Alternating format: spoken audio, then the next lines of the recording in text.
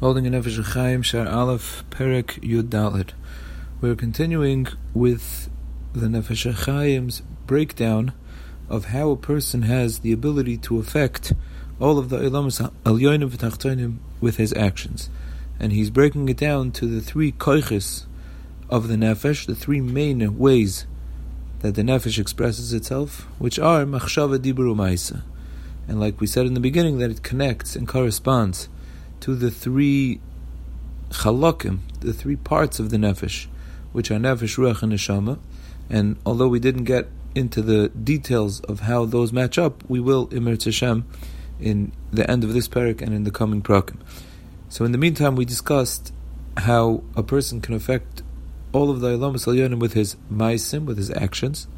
That's his Koich HaMaisa, which is attached to the Chelik of the Nefesh, Chelik of the Neshama called Nefesh. And we discussed Ruach, the words, speech, the words of Torah, the words of Tefillah. And now, the Nefesh HaChaim here in Perek Yud Dalet turns to Machshava. And he brings a pasuk that he actually discussed in the area of Maisa. The pasuk is Hayotzi Yachad Libam. Hashem created as one their hearts. Hameven El Kol Maasehem. And he understands El Kol Maasehem, into all of their actions. So before, when we were discussing Maisa, Nefesh HaChaim said that El Kol Maasehem means that he understands not just the actions that they do, but the effect that the actions have.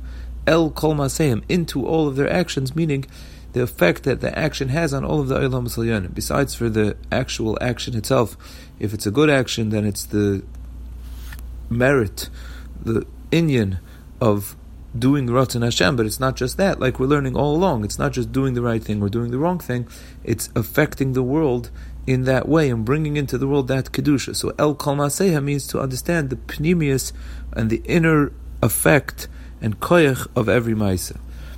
But now the Nefesh HaChaim says that you can take the El Kol Maasehem to a new level. But first he gives us a little bit of an introduction by saying that when a person does an action, this that we say that actions, that mitzvahs, that Torah, that Averis Chalila affect what goes on in the Olamas Alyonim V'Tachtonim, it's not equal for each person. Because since the reason and the way that a person has a koyach to bring Kedusha into the world, or the opposite Chalila, the reason why he has that koyach is because his neshama is taken from all of the Olamas. His neshama is a collection of pieces of all of the Olamas. And his neshama has its shorish in the highest place, in the Shechina, in Malchus Datzilas, like we've said many times, those two reasons. So therefore we understand that even those reasons why a person has the ability to affect the Olamas, they're not just a blanket statement. It's not as if everyone is equal. Not everyone is created equal. And therefore, there are different neshamas that have different sharashim. And this person's neshama is connected to this place, and this person's neshama is connected to that. And each person has his individual neshama, and that's why he has his individual characteristics, and in his individual place in the world, and his individual mission in Torah mitzvahs. And with that neshama that comes along with all of those things, that's all included in that is that he has an individual koyach. He can affect so much, and he can only affect so much. He can't affect higher Olamas than the Olamas that he's attached to. He only has so much strength, and he has as much strength as he was given. And therefore, someone who has an edler neshama, someone who has a neshama that comes from a higher place, from a higher source, so his neshama has the ability to affect even higher Olamas. Now, the Nefesh HaChaim tells us that it works in two ways. In higher Olamas, we have less of an ability to make change and to do damage, because since those Olamas are so high and heilig and kaddish and connected to Hashem, so we have less of a capability of actually causing any effect or damage or addition over there. But on the flip side of that is that any little bit that's done makes all the more of a difference.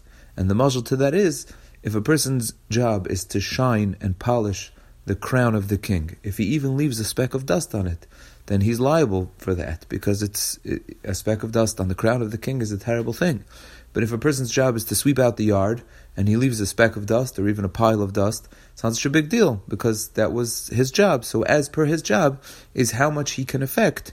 But, meaning he can do less, but less is also more chosh. So that's really the introduction, meaning to say that every nefesh has its own koyach is the introduction, to say that in addition to that, the way that each nefesh affects where it can affect is also tied to how much machshava goes into the action that he's doing. And just like we say that a person can only affect as much as his nefesh can do, it also is measured by how much machshava goes into the action, and how much intent, and how much care, and if a person Khalila did an Aveira, so how into it was he, and how much thought did he give it, and how connected did his mind connect himself to this action, to this Aveira. And that's what the pshat in the pasuk. The pasuk that he started with, Hashem created as one their hearts, and therefore he is maven el kol masehem. He understands what goes into the actions. He understands the machshava that is connected to each action.